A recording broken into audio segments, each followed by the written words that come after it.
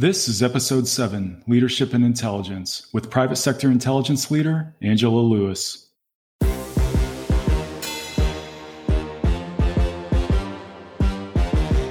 You're listening to The Business of Intelligence, a podcast that explores how intelligence serves decision makers beyond the traditional national security audience. Tune in as we connect with some of the world's leading practitioners working at the intersection of business and risk in order to analyze and discuss the field of private sector intelligence. We'll talk about what's working, what isn't, and how intelligence is helping organizations navigate today's global operating environment.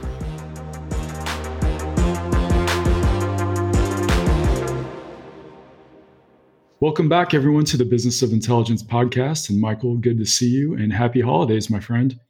Hey, great to see you, Ryan. Merry Christmas and happy holidays. Yeah, so we recorded episode 7 today, Leadership and Intelligence with Angela Lewis. But before we sort of kick that off, I was just curious, doing anything for the holidays, or what do you have planned?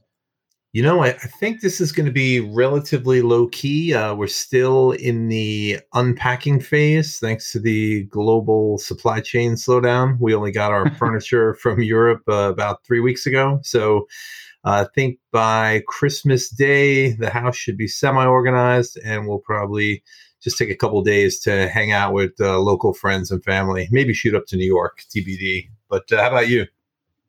Yeah, sounds good. If you guys do go to New York, obviously I feel like we're having deja vu again with Omicron, the Omicron variant, and sort of COVID putting a damper on the holidays again. But yeah, low key as well. Spent some time with some family, spent some time around the Chicago area and just kind of relax and try to unplug and uncharge and hopefully not get the Omicron variant. Yeah. But, I mean, it's crazy. I was just thinking, I haven't been to New York since late January, early February 2019 when everything happened. Or 2020, I'm sorry, get my years mixed up. Yeah, it's been a while, so I definitely got to get back.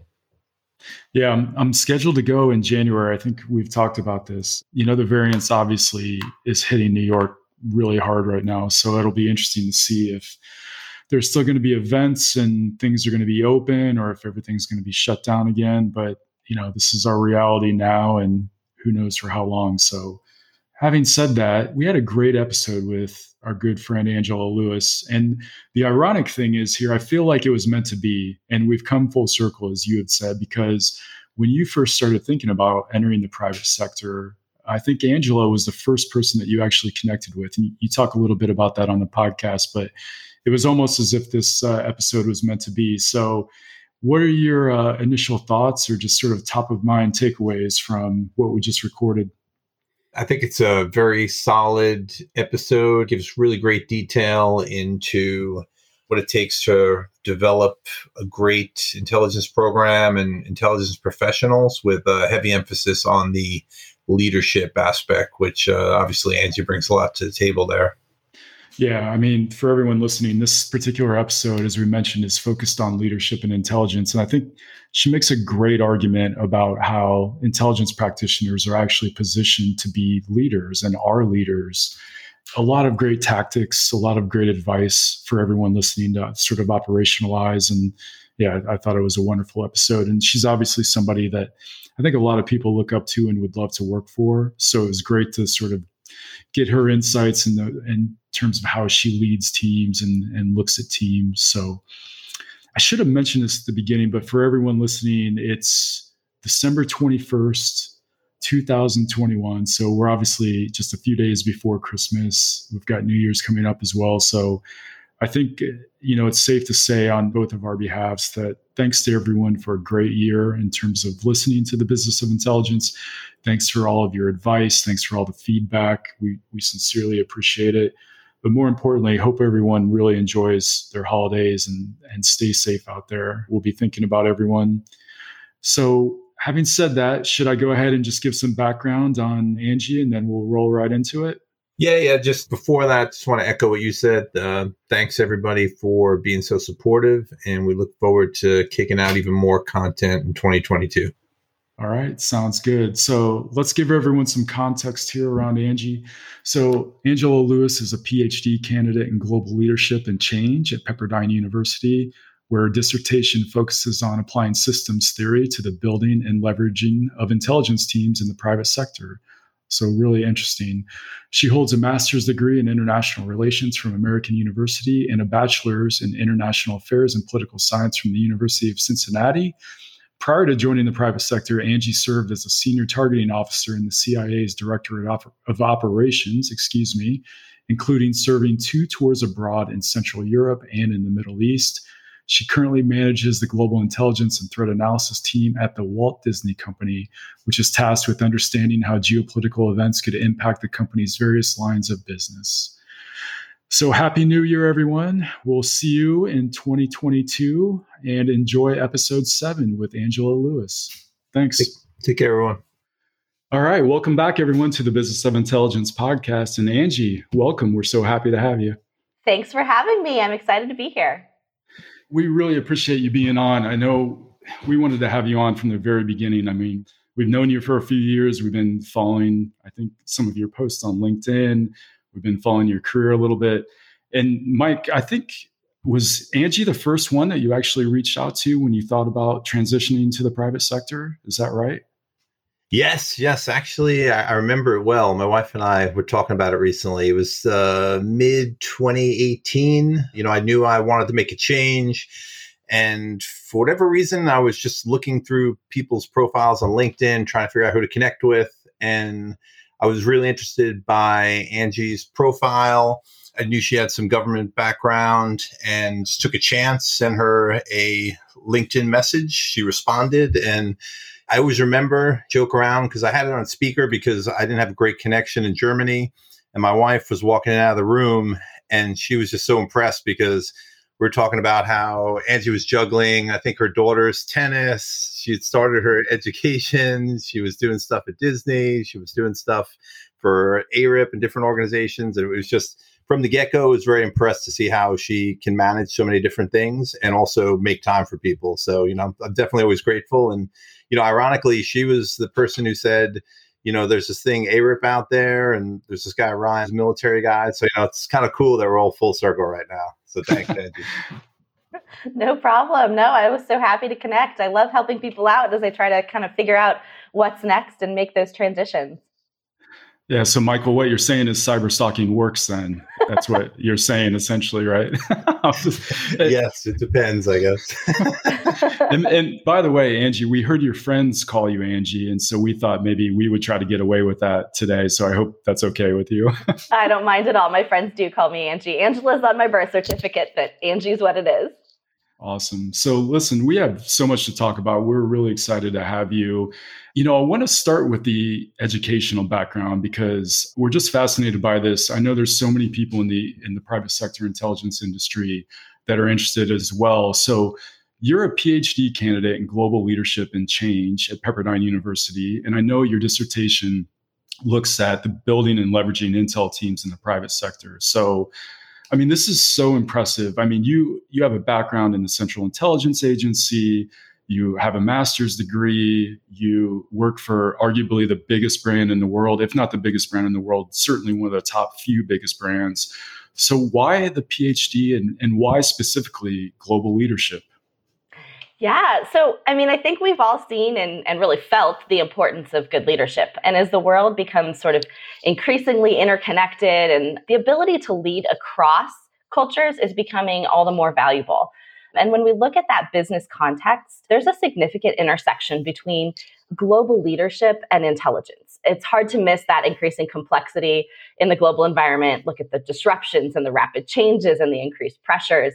So in an effort to maintain a strategic advantage, business leaders are starting to increasingly leverage those geopolitically focused strategic intel teams to accurately and concisely sort of convey or synthesize those large quantities of data to help support those significant high-level business decisions. It's becoming even more important at that intersection, I think, to help those decisions be good decisions. And so you look at global leadership and you see the impact that it has, and then you look at intelligence and you see the potential impact that it can have. And you put those two together and you have, quite the combination. Yeah, I love that. I think it was Paul Colby that wrote or talked about the fact that business leaders have always had access to vast quantities of information, but now they're actually demanding actual intelligence to make better decisions, to help navigate this insane world that we're living in. So we'll definitely talk more about the intersection of intelligence and leadership. But let me just ask a quick follow-up. I mean, I know everyone that's listening and that knows you is dying to know, and I don't know if you can share anything or not, but do you have any initial insights or key findings from your dissertation, or just, key insights from the course of your studies thus far? Yeah. So you guys are brave men asking a PhD candidate about their dissertation. We could be here all day. No, I'm just kidding. I'll try to make it a little bit short. So in some ways, my initial findings are not too shocking. What I did with my dissertation was to really look out at the private sector intel field and at individual teams from a systems theory lens. So I used the McKinsey 7S framework to sort of try to understand that bigger picture when it comes to these types of teams. What leadership styles work and maybe which ones don't? Is there an optimal structure? What processes or procedures are key to their success? What skills are critical to have on these teams? I basically looked at these teams as open systems, which operate within larger systems. And one key element of systems theory is equifinality. It's the concept that there are a million different ways to reach an optimal result, but the crucial factor is that all the elements within that system are in alignment. So for example, if an organization doesn't hire the right people, or perhaps they don't trust their people, they'll often wind up implementing a lot of processes and procedures that try to force whoever they have in those roles to do what it is they want them to do. And in reality, from a leadership perspective, engaging in autonomy supportive leadership is what leads to greater job satisfaction and increased productivity. So in a situation like this, the system's out of alignment. It's skewed towards process and procedure over proper staffing and development. A similar thing happens when you see an organization that dives heavily into structure. This is, of course, how bureaucracies are built. Many times, in the absence of adequately trained personnel or properly designed strategy, an organization will bring in a new leader to fix the problem, which is another different issue. But there's also a lack of strategy sometimes. A lot of folks feel like there's so much potential in the field, but the capability on the Intel team is buried under hierarchy. So that's a structure problem. Or else they're a solution in search of a problem where their requirements or objectives are murky at best. So understanding these challenges, I think, are critical to building an effective team and being able to leverage everyone's strengths. But at the end of the day, my case study revealed that there's a lot of overlap, dare I say alignment, between what are perceived as effective leadership strategies, say autonomy, supportive leadership, and the shared values on the team, like being self-motivated or going above and beyond or having a creative and innovative work environment and having a positive and inclusive work culture. There's also a lot of alignment between structure, which is often, though not always, organized by geopolitical region, for example, and then the skills that are seen as critical to employ on one of these teams, which tend to be subject matter expertise in a geopolitical region or an interest in geopolitics.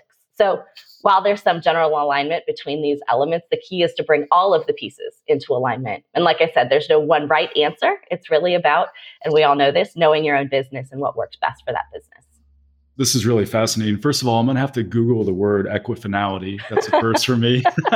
But I mean, there's so many things that resonated in terms of what you said. And one is just if you get your system out of sorts. And I know I've ran into that problem. Many of the failures that I've had, I think, relate to having my systems out of sorts, where the people that were on our team didn't necessarily align properly with our vision and strategy, which I know we're going to talk about. I'm a very process-driven person, and it's a hard lesson that I've learned over the years to sort of strike the right balance between process and people, which we'll dive into as well. Some really good stuff. And I think it segues nicely into just the overarching theme of leadership development. So let's dive into that just a little bit more. You had a great quote, an amazing quote, actually, when we talked earlier. And I just want to run this by you and get your thoughts on this. So during one of our previous discussions, you said, "I decided to be the leader I never had." Can you tell us what that means to you?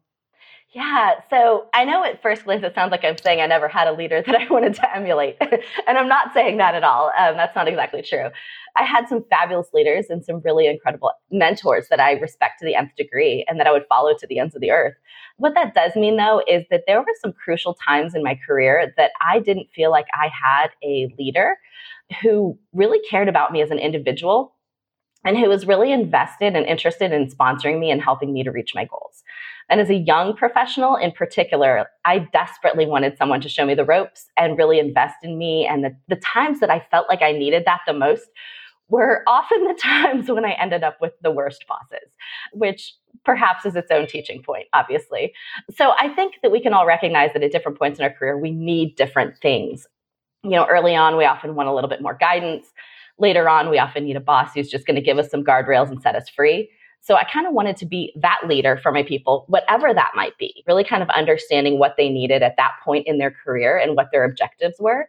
So that's not to say that my direct reports aren't responsible for their own careers or identifying their interests, but I feel like it's my responsibility to be their advocate and their sponsor, their champion, if you will, to really help them to identify the skills that they need to get to the next level, and then to be relentless a little bit in highlighting when they're really ready to take that next step.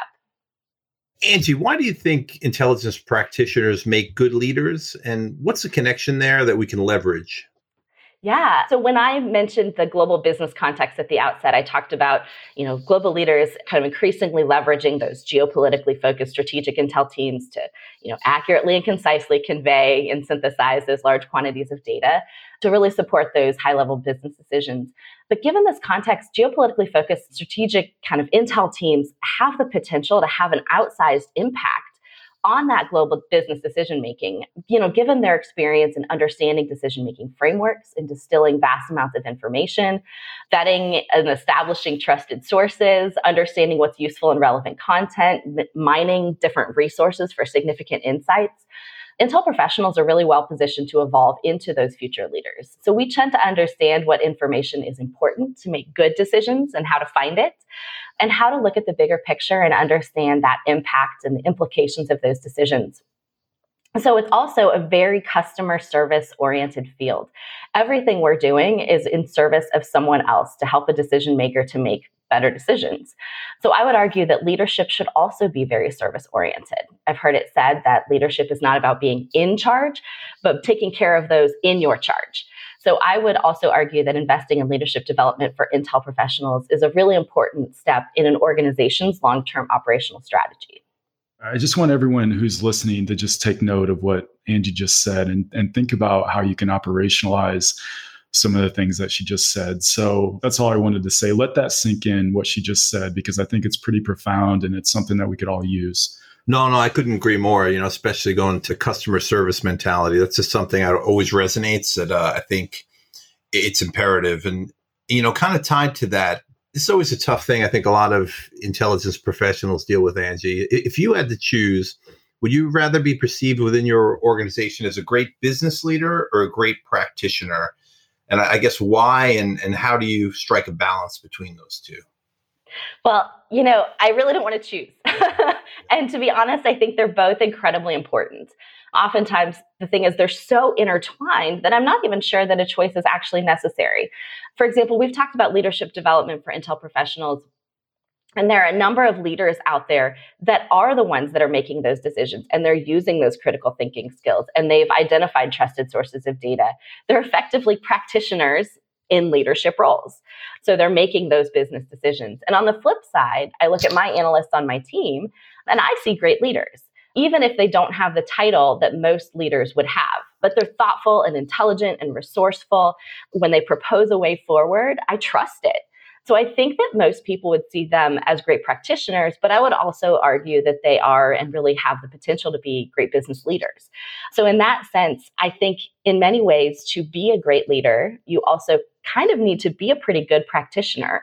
And that's not to say that, you're in the weeds doing intel analysis on a daily basis, but you're using those critical thinking skills and that customer service orientation. So in effect, you're kind of both. So maybe you don't have to choose. Great point. Yeah. So maybe that was a trick question, because I love your answer of not having to choose. I couldn't agree more. One of the things we talk about quite a bit and try to promote, I think, is identity amongst our practitioner community. Just the fact that you don't have to be stuck in this one identity that you are an analyst or you are an intelligence advisor. We're trying to say that you're so much more. I mean, I think you're a leader first, regardless of where you fall within your sort of chain of command, if you will. So I think that's great feedback and great perspective. One of the other things that really struck me that you said was you want to be a great champion and advocate for your teammates and for the folks that are on your team and working for you. So it makes me think of cultivating a great team culture. So Do you have any tips that you could share with us and with everyone listening that you would use to cultivate a great team culture so that everyone's happy and thriving? Yeah. So I mentioned autonomy supportive leadership earlier, and I think that's probably the number one thing that I would advocate for leaders to engage in with their intelligence professionals. What that means is that people who are bright and highly motivated like to have ownership over their work to the extent that it's possible. They like to make decisions in their professional lives, and honestly, who doesn't in their personal lives too, that are meaningful and effective. So creating an environment wherein a professional is able to handle a project from start to finish, to choose its direction, to own its outcome is powerful for their development and sustained motivation. Autonomy is actually one of the three pillars of self-determination theory, which argues that people, in order for people to feel, I guess, fulfilled and motivated in their lives and in their careers, they need autonomy, and they also need competence and relatedness. So generally, if you have a challenge, whether it's with a direct report or even in your own career, it's usually in one of these three arenas. Sometimes it's an issue that autonomy is lacking and the outcome doesn't have any significance. We see this a lot when Intel assessments become a little bit of a box checking exercise rather than truly helping decision makers to, make better decisions. Sometimes it's a feeling of incompetence. Either you don't know what you're doing or you need more training or guidance and you simply need some additional resources. And sometimes you're not equipped to do the job at hand. And then other times it's relatedness. So it's your role in the bigger picture. Is it clear? Or your work environment, or maybe that includes your relationships with others around you, aren't where you'd like them to be. So it's important that leaders keep an eye on these elements, both for themselves, but also for the individuals on their teams. And of course, you don't want to make an assessment about what's lacking or what's wrong in a vacuum. You want that input from your team, but really being able to kind of use this as a framework to see kind of what's not working or maybe what is, and really capitalize on that can be really helpful to building a really great culture. Yeah, one quick follow-up to that. So I love what you're saying about the autonomy. I think that's right. I mean, I feel that myself. I value that the most in terms of what I want from my manager or my boss. What would you say to somebody who says, okay, I'm going to give my teammates autonomy, ownership, accountability, et cetera, but then along the way, they need a little help, or you see that maybe they're going down the wrong path. So how do you sort of reconcile that? And how would you advise a manager to help reconcile that? Well, I think it goes back to those guardrails, right? So, people don't want to operate in a vacuum because while you want that autonomy that says, hey, I have ownership over this, you also want to have that relatedness. So you're working within an environment that is, positive and engaging and everybody sort of is on the same page. So, providing some input into the process doesn't mean that you're taking it away from them completely. And so it's important to kind of characterize it in that way. Hey, giving a couple guidance, here's a couple guardrails. Hey, let's try to shift gears on this a little bit, but still letting them own that. I think that's kind of, if it's not mission critical, obviously there are situations where, a leader is going to have to step in and say, okay, we're scrapping this, we're changing directions. And that happens. But I think it's when you are able to create a situation where there are more pluses than minuses that you have that positive organizational culture. And I think that people understand too, like, hey, you know what, every now and then we're going to get some new inputs into the system that says that we have to change directions, and that's okay. It's the overall feeling of having that autonomy or understanding that your leadership trusts you in a sense to kind of make good choices and figure out the right direction. Great points, Angie. And, for those listening out there, we're talking about autonomy supported leadership. Going a level below that, what's your definition of what makes a good intelligence practitioner? Well, so about 3 years ago, I wrote an article on this very topic, and I focused mostly on soft skills. So intellectual curiosity, communication skills, collaboration, flexibility, those kinds of things. And I think these are still mostly true. But according to my dissertation, the key skills that were mentioned most as critical in the field were analytic skills, which of course comes as no surprise. But this includes critical thinking, synthesizing, contextualizing information, things like that. Relationship building and networking was another one. And then effective communication skills. And then subject matter expertise and business acumen, i.e. understanding your business, actually rounded out the top 5. So when I look at what makes for a, good intelligence analyst, a successful private sector intel professional, if you will, those are kind of the things that I would look at. I'll just ask a quick follow-up. Is there anything that's changed for you over the past couple of years in terms of what makes a good intel practitioner, or have those things just remained steady? stayed mostly the same, but I think that the focus on business acumen and really understanding your business is something that has become increasingly important, or maybe I have noticed the increasing importance in it as I've developed in my career. That's really the concept of knowing your consumer, understanding what it is that they need, that really helps to guide your work on a regular basis. And so I think that's something that anybody can learn. So it's not something that, you come in to a new job with that skill set already in place. Like a lot of times you develop that over time. One thing I just wanted to add for our listeners is, something that you brought up to me, Angie, 3 years ago now, is that, for people that are looking to make the transition into the field, or even people who have been in one private sector or corporate program for a while and looking to move to another program, one thing that you always gave me that fit in this was just to make sure, you really have to have an open mind, and it's good to bring your experience and knowledge with you, but be able to adapt to the new one, because, everywhere you go is going to be different. So, that's something I just wanted to point out, that I think, you can't go into a situation saying, well, I did so much great things in this one particular environment that I'm going to carry it now. So that's just something that I wanted to point out that I think is a great piece of knowledge you passed on. Absolutely. I'm from the government. I'm here to help. I love it.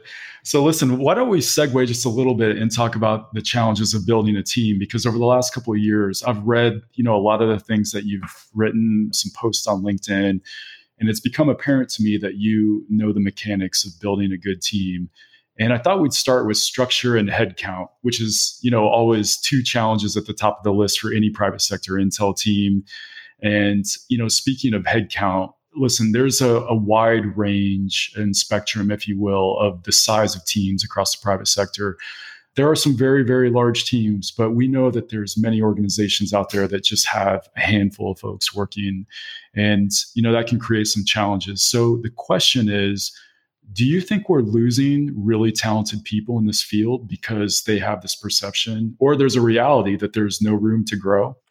Yeah, I actually do think we're losing some of the great talent. And I'd have to caveat, obviously, by saying there's little room to grow in this particular field. So, global security as a whole, what have you, there's a lot of different elements within that. Most companies seem to have a very specific vision for what an intelligence team does and does not do, and how those capabilities should be leveraged. So I see a lot of entry-level analyst roles, and then I see some senior analyst roles, and then there's a manager or even a director of analysts. But it's simple math that as you go up that hierarchy, there are going to be fewer jobs available for the number of talented people that are in that field. So most organizations are also not very good at establishing a SME career path that allows for career growth as an expert. And there's no really well-defined career path for intel analysts.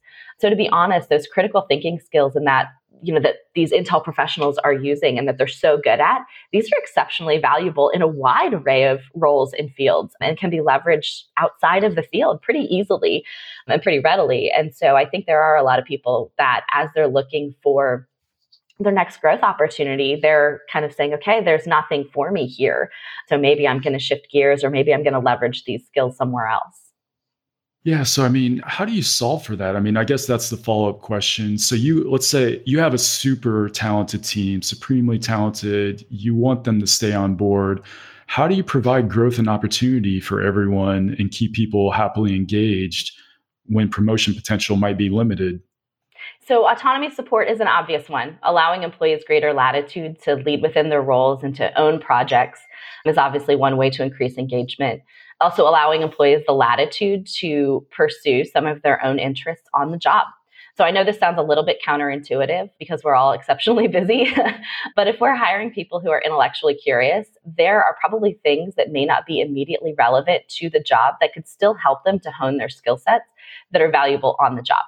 And that could actually wind up helping your team take a new direction. So examples might be learning a new language, learning coding, taking a cybersecurity certificate course, learning futures or foresight analysis, even taking a creative writing course.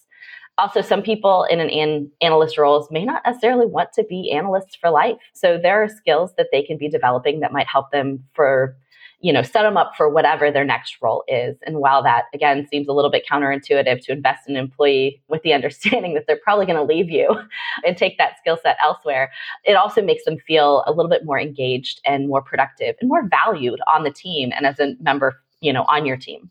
And so that's going to help them to grow and develop, and maybe they'll become a valuable member of another team within your organization. Also, team culture, we talked about this, can do a lot to maintain engagement by suboptimal promotion potential.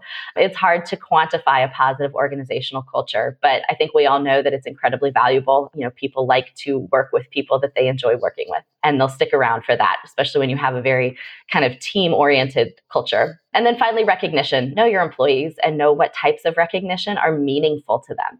Some people just want a simple thank you, and they like to fly beneath the radar, but they want to be recognized that, hey, they did something, they were, doing some hard work and it was well received. Some may be hoping for a monetary recognition, no shame there. Others want a huge parade and banners and cookies. I mean, not all of it is practical, but understanding your team and what amounts to meaningful recognition is going to go a long way in lieu of promotions. If any of my bosses are listening, I love monetary recognition. So that tactic sounds amazing.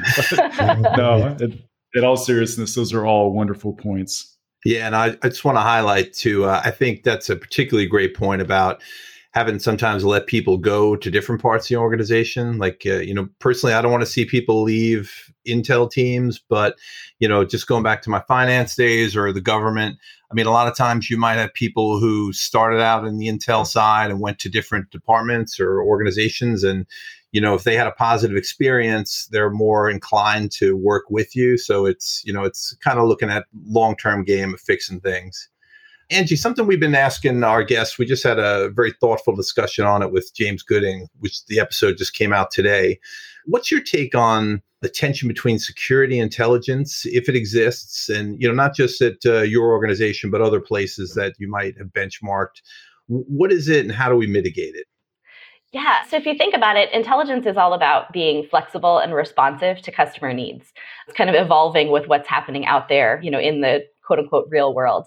So security, on the other hand, requires a level of standardization. It's often tied to legal or safety regulations. And so geopolitical intelligence teams typically exist within a security structure. So there's a bit of a natural tension there between security and intelligence. You can standardize the general topics that go into a risk assessment, for example, but to be agile and responsive to the decision maker needs or their specific questions, you often have to be creative and resourceful. So your requirements are going to be a little bit different depending on the risk, the segment, the decision maker, the context, all of those things. So it's not impossible for the two to coexist, but leaders in this space have to recognize and allow for the flexibility that an Intel team is going to need in order to be responsive to different consumers and their requirements, especially when you're trying to do it on a timely basis. And so through recognizing it, it means that your structure and your strategy, likely your leadership style, they're going to differ a little bit for an Intel team than perhaps for a standard security operations team. And again, not putting you on the spot with your particular organization, but just looking at the industry as a whole, where do you think ideally the intelligence function should fall under? And again, I love this. I love this question, actually. But blue sky, in an ideal world, I would put it under the strategy element of the business, as close to the company's biggest decision makers as possible. That said, if it's going to fall within a security function, as many of them do, I would try to keep it as agnostic and independent as possible, reporting directly to the CSO or, the leader of the security element.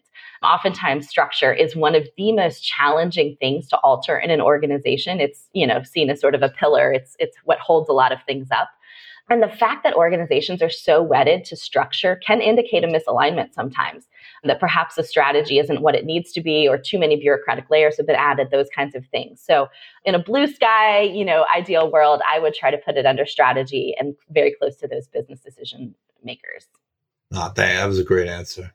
It's funny that you talk about structure. I think when I look across the private sector, I think structure is one of the most underrated elements, or I would say least talked about elements in terms of what's going to be a contributing factor to a team's success. Because if you don't have the right structure right off the bat, then you're automatically sort of in a hole, if you will. So I think we need to talk about that more. That's really interesting. I know it's really, really difficult to change, but just going back to the original question, we don't ask that question. If there are any chief security officers listening, we're not asking that question to sow chaos. We're asking that question to figure out how we can get better, how we can be more supportive of one another, amplify each other as a whole, because a lot of these teams do fall within a corporate security department. So I think it's a really good question to ask. So, okay, one more quick follow-up question for me in terms of this section on the challenge of building a team. And to be honest, I wish I would have learned this lesson from you about 5 years ago, but we've heard you talk about the linkage before between developing your strategy and developing your team. And I think there's a common mistake that a lot of us probably make in not linking those two properly. So can you expand on what that is and sort of how to fix that or address that challenge? Yeah, well, to be honest, I don't think I would have known this to share with you 5 years ago. So, okay, fair enough. Yeah, so if you think about it, we get our work done through our people, which means if you look at a longer term strategy for your organization, your people have to be a part of it. The skills, the knowledge, the experience that they bring to the table, those are all critical to an intelligence function. And so every time we have to rehire for the same role, we're losing institutional knowledge. And according to my research, as I mentioned earlier, one of the top 5 skills as an Intel professional is business acumen. So that typically refers obviously to the concept of knowing your business and knowing your audience, your consumer. Another one is relationship building. And so as your company evolves, so do the threats and challenges that it faces.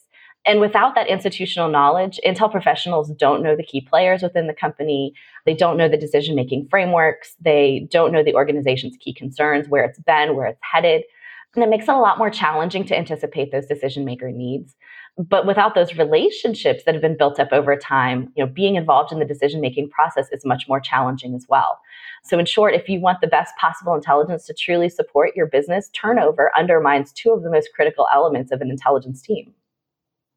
I was just pausing because I was really thinking about that. I think if we were all to do a SWOT analysis of our functions, one of the critical sort of opportunities or even threats is business continuity, or the lack of business continuity within our teams. I've learned this lesson the hard way over the last few years. And I've also learned the hard lesson of maybe having a plan that I don't want to say it wasn't too ambitious, but it just didn't match up with the phenomenal skills and expertise that my team brought to the table. So I think syncing those a little bit more effectively is better in the long run. So I appreciate the insights on that. I think that's going to resonate with a lot of different people.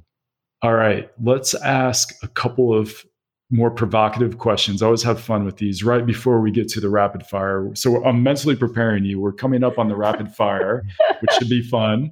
But before we get to that, we love to challenge the status quo a little bit. And so I don't know if you caught one of our first episodes with Paul Colby, but one of the things he talked about was sort of how it doesn't make sense to call private sector intelligence analysts because it really doesn't do the job justice. There's so much more that goes into it. He was a big advocate for private sector intelligence advisor. There may be some other names. So the first question is, are we hurting ourselves in the private sector by calling ourselves analysts, just analysts, and creating a perception that we're nothing but analysts? So what do you think about that? Yeah, absolutely. 100%. An analyst in the private sector is really, I think it's a misnomer for most teams. Analysts are collecting information from a number of different sources. They're synthesizing it. They're validating it through other sources. They're making sure that it meets the requirements of the consumer. They're disseminating it. Some companies are, like you said, moving away from calling them analysts because it really does put them in a box. In reality, they are advisors, they are consultants, they are investigators, they are collectors, they are collection management officers, they're validators. One individual will likely do the entire span of the Intel cycle on a given day and much, much more. There'll be a consultant on the side of there being a wholesale, or full-scale Intel team. So, of course, this will differ from company to company, but I think that part of the challenge is that many companies have a very narrow view of intelligence and they really want it to reside solely in one domain. But there are some that are looking at leveraging Intel capabilities more creatively and allowing those teams to add greater value to the company from a security, brand, and reputational standpoint. And then also even looking at revenue generation. Yeah, thank you for your insights on that. I couldn't agree more. I think our mutual friends, Maria and Lewis, I won't say their last names because I didn't get their permission, but I think we need to figure this out. We really need to work on this. Arup, we all need to be thinking about this because I think we're doing ourselves a major disservice by keeping these roles in this box that we just sort of described. A follow-up on that one. What's your experience, Angie, been with, let's say, cognitive bias from, let's say, former military, former government, former law enforcement, who've been in different spectrums of what intel and intelligence analysts mean to them? Like how, kind of tied to what we're just saying, like what's your experience been and how do you deal with that? I think that's very common across the private sector. A lot of people are coming in and a lot of times, companies bring in somebody from you name the 3-letter organization or what have you, and what they bring with them is their view of what intelligence is and how it operates. So someone who has a strong law enforcement background is really going to look at the kind of criminal intelligence side of things and what does it look like to build a case, and they might be very, very good at investigative type intelligence, right? But maybe somebody who comes from a different 3-letter organization that, has focused more geopolitically or, internationally, those kinds of things, they're going to have a very different mindset. So, it can be a challenge, but really, you have to, as an intel professional, try to help them to see the bigger picture and what other capabilities exist. What else is out there? How else might you be able to leverage intelligence for decision making? And sometimes it requires, helping someone to see things a little bit more creatively than maybe their past experience was. Thanks. Great point. Yeah, and it's not going to be easy. We've had years, probably decades now, a couple of decades since 9/11 of legacy thinking of, let's say, security professionals and practitioners viewing intelligence a certain way, viewing intelligence analysts a certain way. So it's not going to be easy, but I think it's something that we need to collectively work on in the private sector. So listen, in the spirit of change and innovation, what do you think's not working in our field right now, besides the fact that we use intelligence analysts, but what's not working and what do we need to change? What would maybe be one thing that's top of mind for you? So I think that we are hiring some absolutely phenomenal professionals into the field. The creativity and critical thinking that I have seen, they're absolutely capable of leading the way in business operations. That said, the business environment evolves quickly, and we need to evolve our leadership thinking just as quickly. So a lot of these teams have strong capabilities, but as I mentioned before, they're buried under layers of bureaucracies, or they have to work through too many middlemen to get to consumers. So all of these layers dilute the intelligence and challenge our ability to build the necessary relationships with decision makers. So I think that would be getting rid of some of the silos and the layers would be sort of what I think needs to change. Okay, I cannot talk about this enough. I love what you just said. If you are a decision maker, if you are a chief security officer, if you are in some sort of leadership position out there and you're listening right now, to me, the ultimate sin is to not let your intelligence team connect directly with their consumers and their customers and key stakeholders. Intelligence is a participatory sport. We talk about it all the time. So yeah, I could not be more passionate about that. So thank you for bringing that up. So, all right, let's have some fun, y'all. Michael, are we ready to do, I don't know why I just said y'all. I'm from the Midwest. I have no idea why I just said that, but I'm from Chicago. I don't know. Okay, let's have some fun. I really enjoy this part. Angie, we're going to do the rapid fire round. So hopefully you have some great answers for us, but Michael, we'll let you kick it off and then I'll close us out. Yeah, no, definitely. I'm excited to ask Angie these, considering where she works, because it's one of my favorite places in the world. Angie, what's your favorite place in the world? And, as we said in different podcasts in the past, like, can be anywhere. It could be simple or complex or work or personal. Where's your favorite place in the world? Well, I'm a travel buff, so I have a lot of them, but this is rapid fire. So Morocco or Istanbul? Ooh, great answers. And if there was no limitation, what's your next bucket list location once we can get things going again? So I really want to scuba dive in the Red Sea and in the Great Barrier Reef. So probably one of those two, but also the Maldives. Ooh. Wow, these are good ones. What's your favorite Disney movie of all time and why? All of them. No, okay, probably Aladdin. I can show you the world, all that stuff. It speaks to my sense of adventure. Wow, great. And can I just jump in? Yeah. I'm interjecting myself here. Mine is The Lion King because my dog, she loved it. She would get so close to the TV and then she would get so scared. She would run up on the couch and try to hide behind me, which is very hard because she was not a small dog. So I just love The Lion King. But on that note, my dog's name is Nala. So there is that. Oh, there we go. There we go. All right. What's something you wish you could be good at? Oof. Playing tennis. So my daughter is a rock star on the tennis court. She's amazing. And I'll go out and warm her up before a tennis tournament, but she could absolutely wipe the court with me. Nice.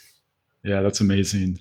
All right. So what book, article, or presentation should we all be reading or watching right now just to become better intelligence practitioners? My dissertation. No, I'm just kidding. It's not published yet. No, I am a huge Simon Sinek fan. So all of his talks and his book, Leaders Eat Last. Also, there's a book called Collective Genius. It really helped me to see Intel teams as creative, innovative organizations. Yeah, I love it. All right. Knowing what you know now, what piece of career advice would you give yourself if you were just starting out? Don't fear the big decisions. Trust yourself to make the best decision that you can with the information you have. And then remember that you're resilient. If you find things don't turn out the way you expect, chart a new course and make another decision. The rightness or wrongness of our choices is often borne out in how we handle it after the decision is made. Oh, yeah, I love that. I could have used that advice as well. Okay. Who is someone you admire and why? Whew. Okay. Well, there are a lot of them, to be honest. I like to fangirl, especially in the Intel field, so I'll stick with there. Okay. Darryl Blocker, he is one of my all-time favorite people and one of those leaders that I mentioned previously that is both a brilliant mentor and a great friend. Maria and Lewis, who we've talked about, they're my fellow PhD Intel nerds. We have regular Zoom meets just to nerd out about our studies, and they have just really helped me to flesh out so many of my thoughts and ideas on the field. And then Linda Reed, who is such a strong leader and has been so open to chatting and giving me guidance. I really appreciate her candor. She is such a straight shooter. And then OSAC's Bill Gannon. He's such a natural systems thinker. Okay, I'll stop there. I could go on and on. No, that's great. We would not be where we are. We would not be who we are without our friends, mentors, those people that mean a lot to us. So it's a great way to just sort of give thanks and gratitude back to them. And by the way, Maria and Lewis, if you are listening to this episode, this is your open invitation to be on the Business of Intelligence podcast. We'd love to have you. So, all right, last but not least, this is totally up to you. We wanted to give you sort of the last word. If you were to provide a call to action to everyone listening, any message that you want to share, what would that call to action be? Yeah, find yourself at least one mentor and at least one champion. They can be the same person or they can be different people, but look for people who invest in you and your growth. It doesn't have to be just in the Intel field, though it can be. To me, mentors are people who are attuned to your interests and who you trust to tell you some hard truths, who will help you grow and sometimes get out of your own way. Sponsors or champions are people who are attuned to your interests and goals and who will speak your name into a room full of opportunities. And if you're a leader, or honestly, even if you're not, be a mentor and be a sponsor. This field has so much potential. And I really think it's going to be at its best when we're all invested in each other. Angie, thank you so much. That was wonderful. Where can people connect with you if you want them to? And then you mentioned the dissertation. When that is finished, are you going to be able to share that with the broader community, or how would we be able to sort of get our eyes on that? Yeah, so I'm on LinkedIn, pretty easy to find me, not too difficult to find. And then, yes, my dissertation, I'll probably, once it's done and defended and out there, it'll probably be on ProQuest, and I'm sure I will be posting a link to it at a minimum on LinkedIn, but happy to have anyone and everyone read it. Excellent. Excellent. Best of luck. I know it's going to be amazing. Thank you so much. This was wonderful. We appreciate you taking the time right before the holidays. And for everyone else listening, please have a safe and enjoyable holidays. We hope you enjoy some, much earned time off with family and friends. And we look forward to talking to you soon. Bye, everyone. Take care, everybody. Happy holidays.